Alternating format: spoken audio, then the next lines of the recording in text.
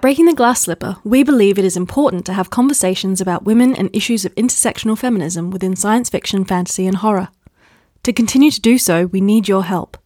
Please consider supporting us on Patreon. Join the conversation by following us on Twitter, Facebook, and Instagram. Hello, and welcome to Breaking the Glass Slipper. I'm Charlotte Bond. And I'm Lucy Hounsome. Female friendship tends to take a backseat in our narratives, so that when they are given the space to exist, they exist almost solely to discuss a man. Virginia Woolf once commented that all the great women of fiction were not only seen by the other sex, but seen only in relation to the other sex.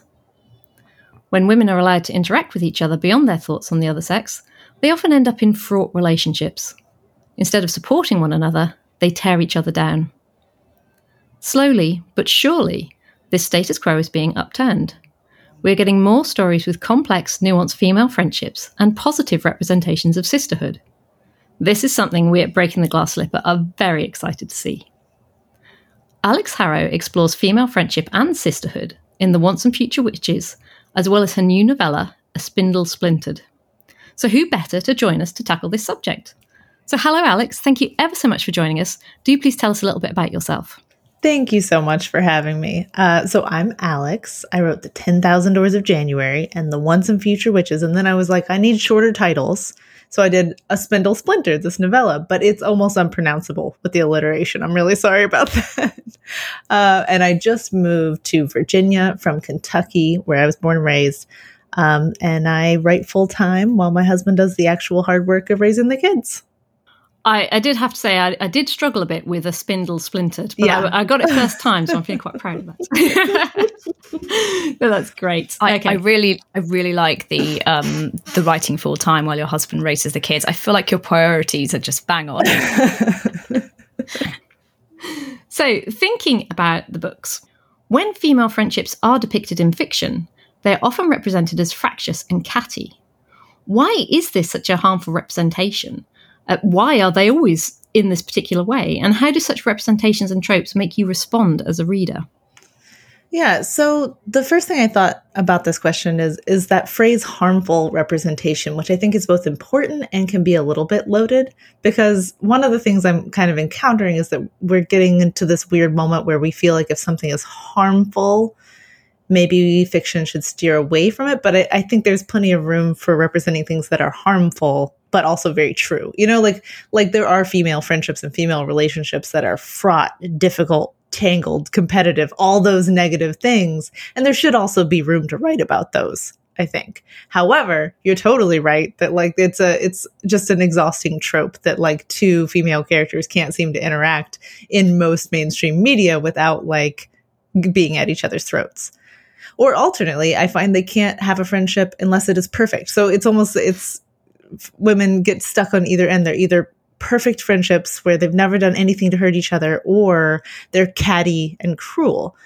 And I think the cattiness and the cruelty often comes out because of the presence of a man. Like they're competitive specifically for a man's attention. And so one of the things that I think is fun about like the way fiction is starting to change is that there's just more queer voices, and queer female friendships can still be complex in all these different ways, but they aren't necessarily competing for men's attention in the same way. I know what you mean about there being a lot of sort of traction within this idea of fractious and catty. And I think there is some fantastic stuff to be explored out there, like you said. I mean, Megan's not here, and she would dive in if she was. But my husband is a huge fan of Mean Girls. And personally, I can't watch that film because it's just too close to the bone for me. And I'm like, yeah, I've had those conversations. But for a lot of people, they really love that, and they take a lot away from that. And I think, you know, it can be quite useful, and I can see why it would be good. But I must admit, relating to the section where it says, how do you respond as a reader? If it's not done well, I do just kind of roll my eyes and go, oh God, not again. Because it seems to be the common trope and almost like the default. And either you have to switch that default, or you have to go, you know what, I'm going to do it, but I'm going to do it at a slightly different angle. Yeah, absolutely. I mean, it's very tiresome to see girls acting in fiction in ways that they're not acting as much in real life anymore. You know, like in some ways, Mean Girls feels like a historical product to me, because I believe the high school culture has changed substantially since that movie was made, you know, like, and everyone is now aware of even the phrase and concept of a mean girl, and like the idea of sisterhood and empowerment and like not throwing each other under the bus for a stupid boy is more widespread, you know? I know this might sound really silly and maybe it already exists and I'm just not looking in the right places, but I would kind of like to see Mean Girls, but in a fantasy format on a quest. This could be because I've just been listening to Radio 4's Elven Quest, where they have a load of guys and one girl played by Sophie Winkleman going on this very silly quest. And it is a huge comedy and it's really good. And there's a lot of sort of, you know, banter in there and the characters are really well drawn. But I kind of listen to it and go, you know, this would be so interesting if it was a load of women on a quest with all these different roles and they're all being catty and fractious with each other. But I can't really think of anywhere in fantasy that you get that, because it's usually, you know, sort of questers and the big things where it would be funny if they reduced it down. It tends to be guys they explore it with, but that just could be me, and I'd be happy to be proven wrong. That's totally true. And it's not common. And I love it because once you let women like round out the cast, then you don't have to worry so much about this, like, oh, is this character harmful representation? Am I doing this particular relationship justice? Because you get to let women just fill all roles. Like there can be a mean, catty one. There can be a brave, stupid one. And you're not saying that all women are stupid. You know what I mean? Like it gives you so much more range. And the series right now that has my entire heart and soul, because it is, you know, women are the majority of the cast and they're wonderful, is Gideon the Ninth and Harrow the Ninth. I just think they're perfect. And I think the relationships in them are often bad, have horrible vibes, are complicated. Everyone is ambitious. Everyone has all these weird motivations, but they're ultimately so, I mean, the women are allowed to be fully people in this fantasy world. And I just love it. I wanted to ask about the relationship between Charm and Zim in your Spindle Splintered. I'm gonna have to. I might just call it the novella from now on, just in case I get it horribly wrong. I mean, that's not catty at all, but it was a really interesting relationship because obviously, I don't think it's a spoiler to say that Zen has a terminal condition, and Charm is kind of like, you know, just get on with it kind of stuff and stop being so mopey and whatever. So that was a really interesting kind of dynamic where she's both supportive and sort of, you know, catty and pushy all at the same time. So how did you come about with that? Because, I mean, it works really well and I don't find that I'm alienated from Charm despite her being kind of, you know, a bit pushy. But that's, you know, quite an interesting take. Where did you come up with it and what made you think that this would be a good dynamic for two people to have? I mean, I was thinking a lot about the idea of someone with a terminal illness and what kinds of friendships they would make. And I found myself kind of, well, mostly reading things written by people with serious illnesses about how dissatisfying they found a lot of their representation in fiction because they were like the wise, sad one who like teaches everyone around them an important lesson about valuing life or something. And they found that very alienating. And so to try to give them a relationship that felt real and that Charm was invested in for reasons of her own that are not like altruistic. She's not doing some sort of noble thing by being Zen's best friend. And I, thinking about Charm's character, it would make sense to me that she's the kind of person who like wants to rescue others and is a little bit pushy and a little bit entitled and kind of loves being the hero, because that's the sort of like both good and bad but true thing that like motivates people to enter into certain types of relationships. And like, not to spoil anything, but hopefully it's communicated in the novella that Charm has an arc too of realizing what she can and cannot control about Zen's choices in life. Yeah, I mean, when I turned on my Kindle to read it, it said like an hour and a half to read the book. And I was like, really? What? Okay, is this just going to be like a, you know, a quick trip to the fairy tale? And you got it all in and you expanded it and you drew in all these extra threads. And like you say, Charm, despite being an hour and a half read, had her whole extra subplot and, you know, her own romance and all that. I was just like, wow, that's a lot to pack into such a short novella. It's amazing. So when we're talking more about, you know, the fractious, the catty relationships that women have, the ones that we see where women are more inclined to tear each other down than to support each other. What are the common assumptions that society makes about women in general in order to fit those particularly negative dynamics? I mean, it's all the basic ones that are just sort of like misogyny 101, right? That women are fundamentally jealous, that their main motivation is generally male attention and praise. Often in these narratives, I find that the assumptions are that they are straight, cis, and white. They tend to come along with a lot of things. However, that's often like what we'll call like the villain character in whatever the narrative is. I think there's also a set of tropes for the girl who is the good girl. And that good girl is, virginal, generally pretty, also straight, white, and cis, angelic, has an innocence to her. And I find both of these just very boring tropes and ways to think about female characters, and just unrealistic. Like, no one I know in a fairly broad history of friendships with women adheres to either of those sets of things. Yeah, that's interesting, isn't it? Because it's exactly what we say every single time on this podcast about representations of women. It's the same stuff coming up again and again. And I think it's interesting also that you just talked about the difference between, it's not just, the so-called villain characters. It's also the women who are presented to us as heroic or heroines, and what sort of characteristics they have. And very often it's also just as restrictive. It really is. And that's one of the things that I found I'm finding a little bit frustrating about sort of publishing and interacting with a readership for the first time, is that when you are writing mostly girl characters, which I tend to do, the audience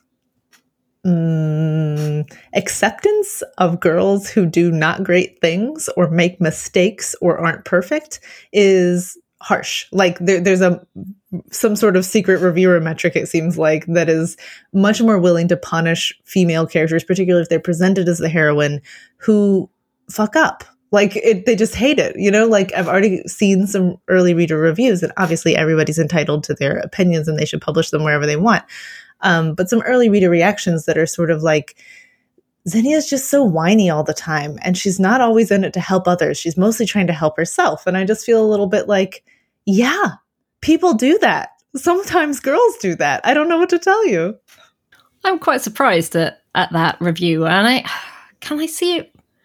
I suppose she is, but at the same time, you give her motivation as to why she would be that way. It's not like she's just a random girl at school who, is off to university and has a big life ahead of her and everything. She's literally got a small amount of time left to live. And you make a big thing about how she's previously been, living for other people, and now she wants to live for herself. So I'm quite surprised at those reviews, because that certainly didn't come across for me at all. But like you say, everyone's opinion is very subjective and whatever. I thought that's that's an interesting take on it, I suppose.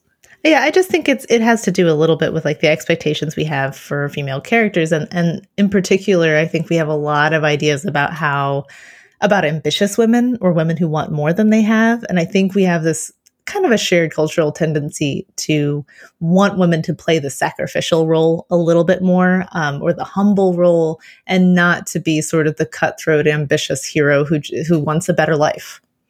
Yeah, they're really not going to like the book I'm writing now. Oh no, Lucy! But no, I'm glad you mentioned it, because I think you're completely right. And I think that it's another example of society's appalling double standards.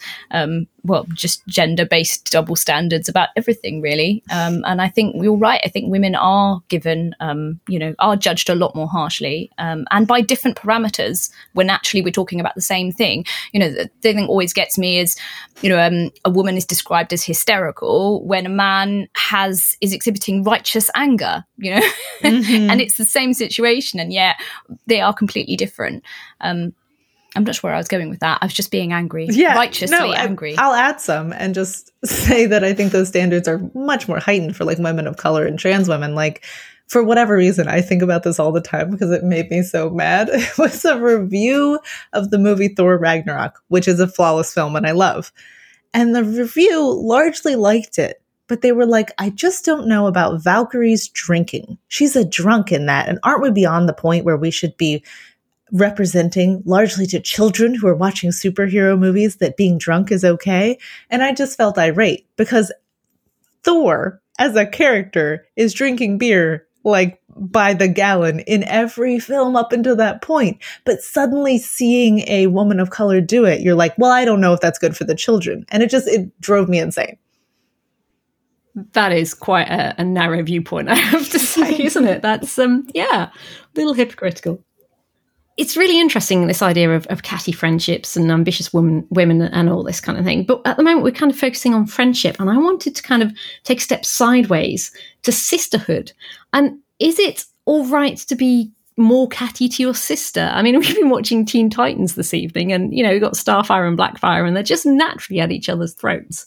And you do tend to find that a lot with sisters. And I have to admit, I'm an only child, so I don't really, can't really feel like I can talk about whether this is the reality or not. But how do you find representations of sisterhood against sort of representations of two women being friends? Interestingly, I find them sometimes falling into similar tropes as friendships. So either the sisterhood is perfect and these two sisters will do anything for each other, or the sisterhood is broken and flawed and they're worst enemies and, Amy is burning the book or whatever. And I find that a little bit limiting. I have two younger brothers. I don't actually have any sisters. But we have a sort of a wonderful and fractious and complicated and just a relationship with an incredibly long history, which has messiness to it. And definitely I was thinking about that a lot when I wrote the Once and Future Witches, which is very much about like three siblings who kind of had a big breaking point in their youth, finding each other again as adults, which like not coincidentally is what me and my younger brothers were doing at the time. So I try not to get too wrapped up in the specificity of sisterhood as opposed to siblinghood, just like having family that is the closest possible person to you and your experiences. I kind of feel that Lucy should jump in here, not only as someone who's written a book called Sister Song, but as someone who actually has a sister. I do have a sister. Yeah. I was going to say, do you find that the relationships that you read in books about sisterhood matches what you have with your sister? Can you go, oh yeah, I can totally relate with that, or like, oh, that's totally not how me and my sister are? I do think Alex is right to say that there is, again, there's not much of a grey area with sisterly relationships. I do think that it is very often at one end of the spectrum or the other. And of course, nobody is like that. I think my sister and I are probably quite unusual in the fact that when we get together, we're very stupid and we regress. And I think that there's a joy in that because Alex just said no one is as close to you as a sibling. No one has quite as close a life experience and has that, has gone through the same trials as you. And I feel like, that is possibly something we don't see quite as much of when we have depictions of sisterhood, that it's very often sibling rivalry more than sibling support that we really see. Do you guys think then that maybe it's this kind of fiction is not necessarily about reflecting reality, it's about being a good story? Because one of the things that I'm always telling my clients when I'm acting in editor mode is that tension drives a story forward, and conflict and, two characters sort of bouncing off each other. If two characters are too similar and supportive and they're just like, no, I totally support everything you do, then there's not really a story there. Or there is, but it's not necessarily a really, edge of your seat kind of story, what a lot of writers are going for. And I wonder, do you think that maybe the story and the conventions of a story kind of drive this, and that there's no real room for a proper sisterly bond or friendship bond at the beginning because you need them to, the fun is seeing them work out the differences? In part, I feel like writers just learn from what we read, right? So the conventions of storytelling are things that we're learning from what we read, and we tend to repeat a lot of those things for good or ill without really examining and taking them apart. And I think you're totally right that at least Western modes of storytelling are really invested in character conflict. and agency, and that the best ways to like explore somebody's character is to have them in opposition to someone else. And I believe that there's probably other and better ways and more interesting ways to explore character, but like it's so easy to find yourself falling into these tired tropes because they do work, like they function at a story moving level. And writing is hard. I'm sure you guys are aware, writing is hard. Totally. Sometimes just going, you know what, I'm just going to stick a sister in there or a brother or something like that. But when I find myself doing that, I do try gender swapping it or going, well, maybe, you know, having a different relationship and maybe having mother-daughter or, you know, father-daughter or something like that. There's a book I want to read that's, is it Six Crimson Cranes? That's the retelling of the Six Swans story. Mm-hmm, I think so. But with an Asian setting. I'd love to read that because I love that fairy tale. And I think that's a perfect one for if we're talking about siblings and that kind of relationship. It's a very powerful story. So yeah, I read Juliette Marillier's Daughter of the Forest years ago, which is a much more kind of traditional retelling. I love that book so much. And that fairy tale in general, it's wonderful. And we are seeing so many good retellings at the moment. Oh my goodness. I think we could just, do like a whole episode on retellings and their popularity, which I possibly think we've done already, right, Charlotte? I think fairy tales is one of the things we keep bringing in so often. We've never actually done a specific episode on it. So it's along with like Tolkien and Pratchett, as in the really big ones that we keep bringing in all the time, and like Buffy, we need to do a specific episode on them. But at the moment, they just end up being incorporated into everything else, and we kind of deal with books. And there've been so many brilliant books out this year, and so many fantastic authors that we've been able to get on the podcast. We haven't had time for all the the older stuff as well, which is why it's so great to have Alex on and be able to sort of think about how fairy tales sort of interact with the modern world. One of our questions was about stories being driven by tension and whether it was possible for women to be supportive of each other rather than at each other's throats. But I think we kind of digressed somewhat and answered that. But the second part of that question was, have you got any favourite examples of where women are actually given the space to be more than competitive and antagonistic towards one another? I know that you mentioned Gideon earlier, but, do you want to expand on that example or give us some other ones that you might be able to recommend to us? Yeah, I mean, there's a ton actually, and it's one of those sort of things that I think is becoming more common, but has also always existed. And one of my favorite writers, actually from when I was I want to say in middle school, is Nicola Griffith, and her now fairly old book called Ammonite is sort of this classic sci-fi idea of like, what if there were a planet without men? But it's done so intelligently and with such insight and empathy, and it totally like warped my brain when I was a kid, because it was the answer to that question, what if there's a world without men, is essentially it would just be a world. Like, women are the only characters, but that's more or less all that changes. There's militancy still, there's war, there's religion, there's every structure that you find in humanity exists in this world that she imagines, and she does it beautifully and with complexity. And there's women who are lovers and women who are antagonists. And I found it so enlightening when I was a kid. We've talked a lot so far about, obviously, one-on-one relationships with sisters and friends and everything like that. But when it comes to having larger groups of friends or multiple sisters, for example, do you find that the dynamics are a little bit more changed? Because obviously you can't have all the sisters being catty to each other. Well, I suppose you could, but it'd be a very hectic novel. You'd think that there'd be a bit more of a balance. And I certainly know that in horror, if you've got groups of friends who are women, they do sometimes take on different roles. You get the traditionally catty ones, but you can also get, supportive ones that look out for each other and then have the terrible death at the end, which is really heartrending because they've been so nice to each other compared to the really catty blonde woman who you didn't really like anyway. But I mean, what do you find, Alex, in the stuff that you've read and written? Yeah, I think larger casts in writing, to me, and I know some people this just comes naturally to, but we don't talk about them. The larger the cast is, the harder it is to me to feel like personally empathetic and like in their head. It's a writing challenge that I find huge. So Once and Future Witches was a nightmare to write for me.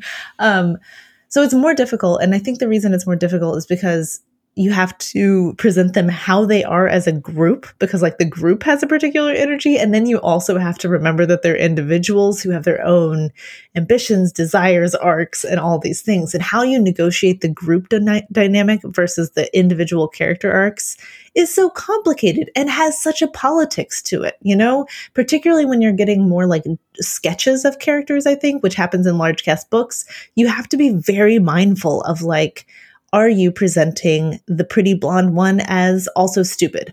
Are you presenting the only woman of color in your cast as having particular motivations and experiences that are stereotypical? You know, you have to be extremely mindful of the politics and the personhood of each person in the group. And it's a nightmare. It's so hard. We could talk a little bit about common trajectories that we see repeated quite often in depictions of female friendship.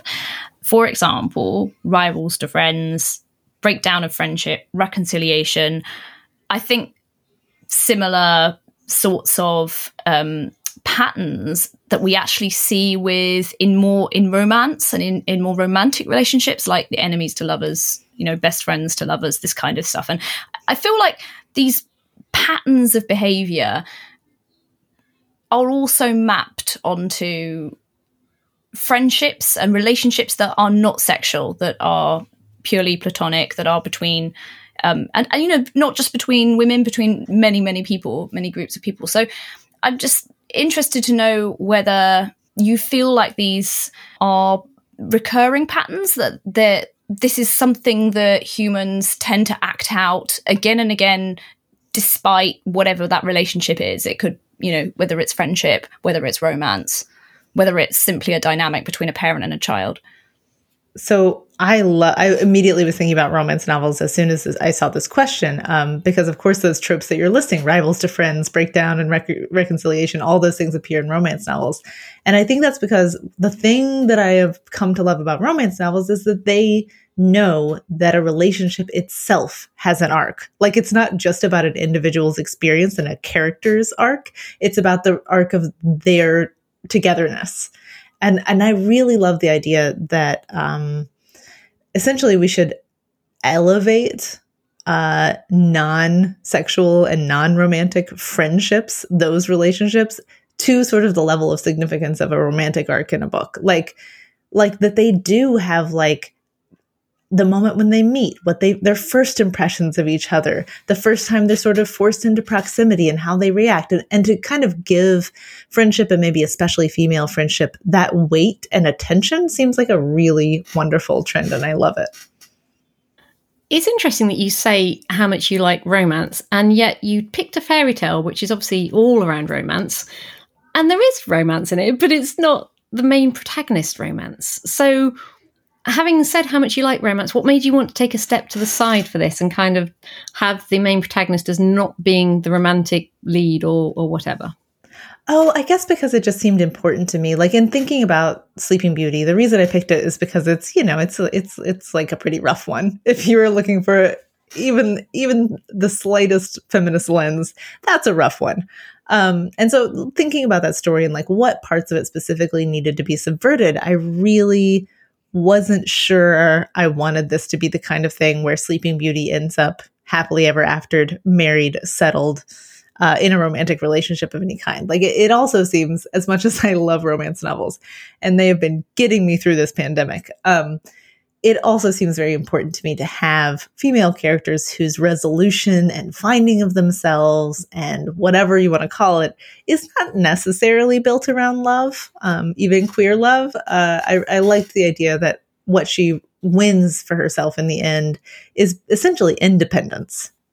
I really, really love the take that you had on it, like I said, and I couldn't believe that you packed in so much stuff in such a short amount of time. And I think it's really refreshing to see Sleeping Beauty's story told from a slightly different way. And I liked Zin's sort of take on it as well. You know, this idea that she's got a curse as much as the Sleeping Beauty character, Primrose. And yeah, it was just so refreshing to kind of go, this is a story about love, but also not about love. I thought that was quite good. But like I said, I was just so surprised when you saying how much you love romance novels, and then you took a relatively romantic one. But like you say, there's so much problems with consent with Sleeping Beauty. And I appreciate that a lot of fairy tales were gathered and retold by the Grimm's brothers and other men. So there's, they weren't so bothered about that.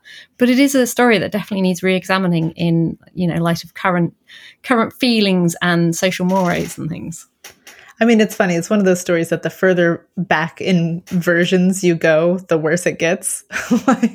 It turns out the version we've all seen in like the Disney version, we're all like, ooh, I don't know if you should just kiss someone you've never really spoken to before. But, the Grimm's version that they collected and Perrault's version is way, way worse. And I will say that they let me write a sequel novella to this one, which is basically the same concept, but with Snow White. So I got to do a lot of research about Snow White, and that one was actually a little bit less harrowing in terms of like looking at older versions and how the relationships worked in that. There's I think it's a Flemish version, I'm not totally sure, of Snow White, where it's not dwarves, it's like 20 bandits or something that she lives with in the caves while she's hiding from her wicked stepmother. And the end of the story is the prince coming and proposing, and she's like, nah, I'm good. And she stays with the bandits. And I was like, this is great. I love her. That does sound like a far more interesting ending to it. I remember reading one academic essay on Snow White, and it's saying that they tend to leave out the fact that there's this kind of sub-relationship between her and her stepmother, and the fact that the stepmother is held up as being all feminine and, caught by the trappings of beauty, and all the things she offers Snow White before she offers her the apple. There's like a comb, isn't there, and something else.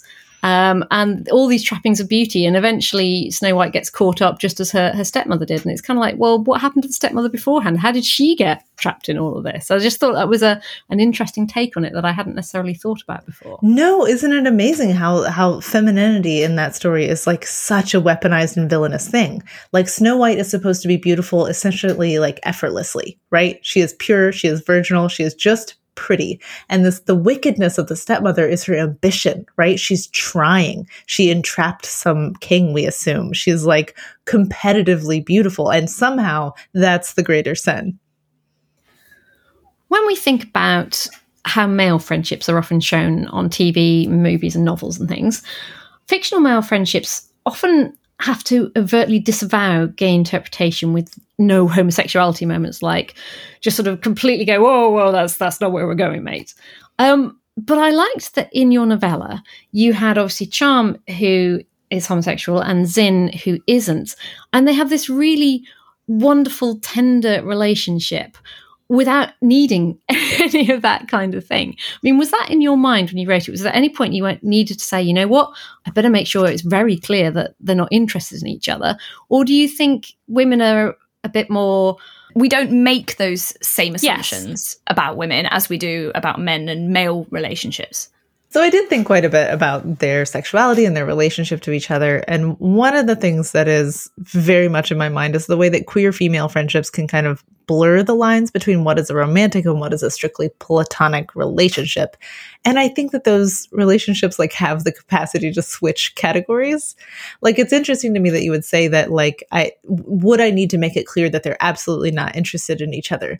But I wanted it to be clear that they kind of had been on and off, and Zinnia's sort of bi, and like that there's this kind of a messiness to it, and that close friendships, I think, regardless of the genders involved or even the sexualities involved, can like have these moments of attraction or these times where like maybe they tried to date and then it just totally didn't work out at all. Now they're friends. Like I like that element of basically the potential for queerness. And I think that a lot of media through the 90s and 2000s was extremely just like pretended that queerness did not exist. And so you would never make that assumption about these characters. And I like that it is now just sort of a possible thing and not a big deal, like this casual queerness of female friendships. And I think you're totally right too, that like male friendships tend to be much more policed and much more like aware of what could look queer. And I think that has to do with the way that we allow women to be more tender and emotive and physically affectionate, just in general. So we're less suspicious of those things when they're turned towards other women.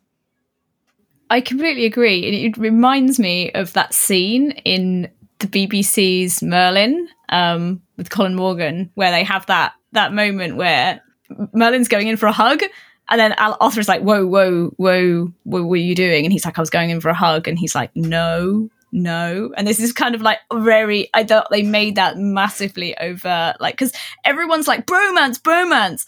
And like, that's the whole kind of underplot of that is like, you just totally get together already. Get out of the picture, Guinevere, we're not interested. But like that, they had to do these moments, or moments like that where they actually actively drew attention to it, like, oh no, I don't think of you in that kind of way, in a jokey manner. The BBC Sherlock had the same problem. Well, they're constantly like, the constant joke is that people think they're a queer couple, and they're constantly like, oh, I'm not gay, which is like, suspicious. Don't buy it. But is also interesting that, like, A, the entire fandom that built around it was like, I'm pretty sure you are gay. And B, that the writers felt the need to just be constantly policing the possibility that these two men who live together and are each other's most important relationships could ever have anything romantic. Right. I think you're right to point out that women just do not get that same level of extreme interest about their relationships. And I think that probably links back to kind of all sorts of stuff, and and the patriarchy and toxic masculinity, and how, as you said, men aren't supposed to express their emotions in the same way that women are allowed to do so. Well, talking about the Sherlock that Alex has just mentioned, I love that series. You mean with Benedict Cumberbatch and Morgan? Yes.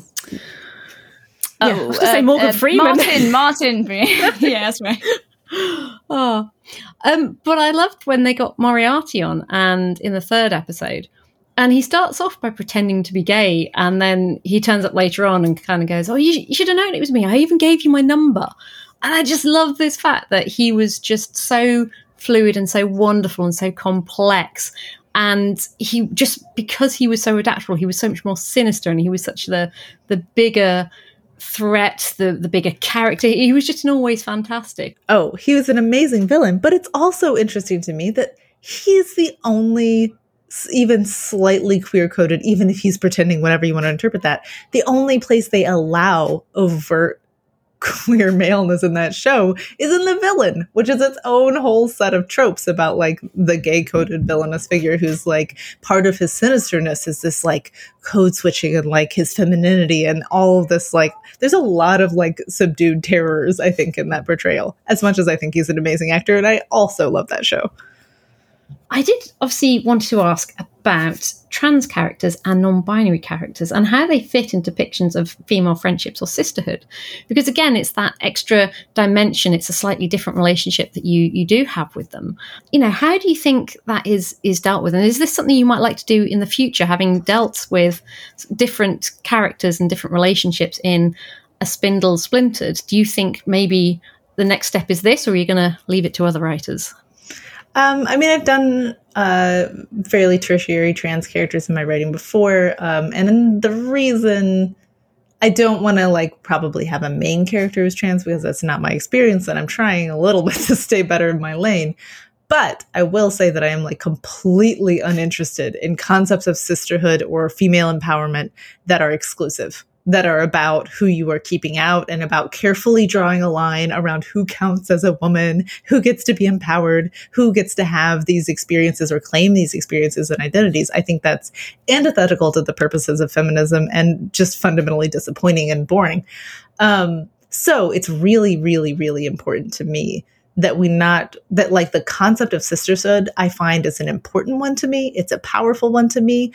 But the least important and powerful part about it is the idea of somebody's specific anatomy and history with their gender. That's not what's important. What's important is forming alliances based on kind of sharing an experience as someone who is not favored by the current power structures, who has faced, different and specific forms of oppression and misogyny and homophobia and I don't know. To me, the idea of sisterhood is about alliance, and it is not at all about exclusivity.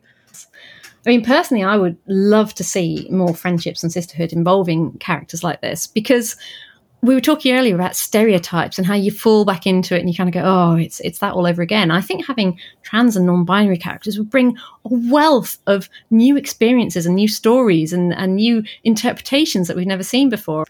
I was just going to say, one of the books I've read recently that I thought did a really good job, it's not a fairy tale retelling, it's a historical fantasy, but it's She Who Became the Sun. And there's kind of a classic both fairy tale and fantasy trope where a girl disguises herself as a man in order to participate in some way in the plot, you know, like she's a warrior or a wizard or whatever. And I just found that book to be such an intelligent and complicated look at, maybe this is not about cis people, this trope. You know, maybe like, what if the person is non-binary? What if they're genderqueer? What if this is not just a changing of costume or a disguise or a lie, but actually a really much more complicated statement about their identity? And I loved it. I adored that book as well. I thought it was a brilliant integration of a discussion of gender identity into a much larger historical, you know, very dramatic historical landscape. And I just thought, Shelley was, genius. So I'm really looking forward to the follow-up. I know, I'm dying. So just quickly to wrap up, because we seem to have discussed everything about friendships and sisterhood and had some fantastic recommendations in there. Thank you, Alex. But I wanted to ask, you've obviously done the Sleeping Beauty story, and you said you're working on Snow White next. But after that, is there any other fairy tale that you think you'd really like to get your teeth into and rewrite for a modern audience? See, my secret is that I just love retellings so much. I think there's some sort of a special magic in working with material that is already familiar to your readers. Like, you have a shared set of assumptions going in, and I think that lets you do a lot of fun things. But also, the answer is my actual secret favorite fairy tale is Beauty and the Beast. I don't want to be told about how it's problematic. I know. I also went to grad school, but I love it so much. And so what I'm working on now is my next actual full-length novel, and I'm describing it as like Kentucky Beauty and the Beast, and I'm having the time of my life. Well, that sounds utterly amazing. I can't wait to read that one. Well, I'm quite interested in the Snow White one first. Yeah, I don't think I will ever be tired of any Beauty and the Beast stories, because I think it is a wonderful fairy tale that just has endless potential for reinvention. Brilliant. You've given us some fantastic things to look forward to and some great recommendations. So thank you so much for joining us, Alex. Thank you so much for having me. It's been a joy. Breaking the Glass Slipper is written and produced by Megan Lee, Charlotte Bond, and Lucy Hounsome. Please help us spread the word, subscribe, and leave a review on your preferred podcast platform. We want to hear from you. Let us know what you would like to hear on the next episode of Breaking the Glass Slipper.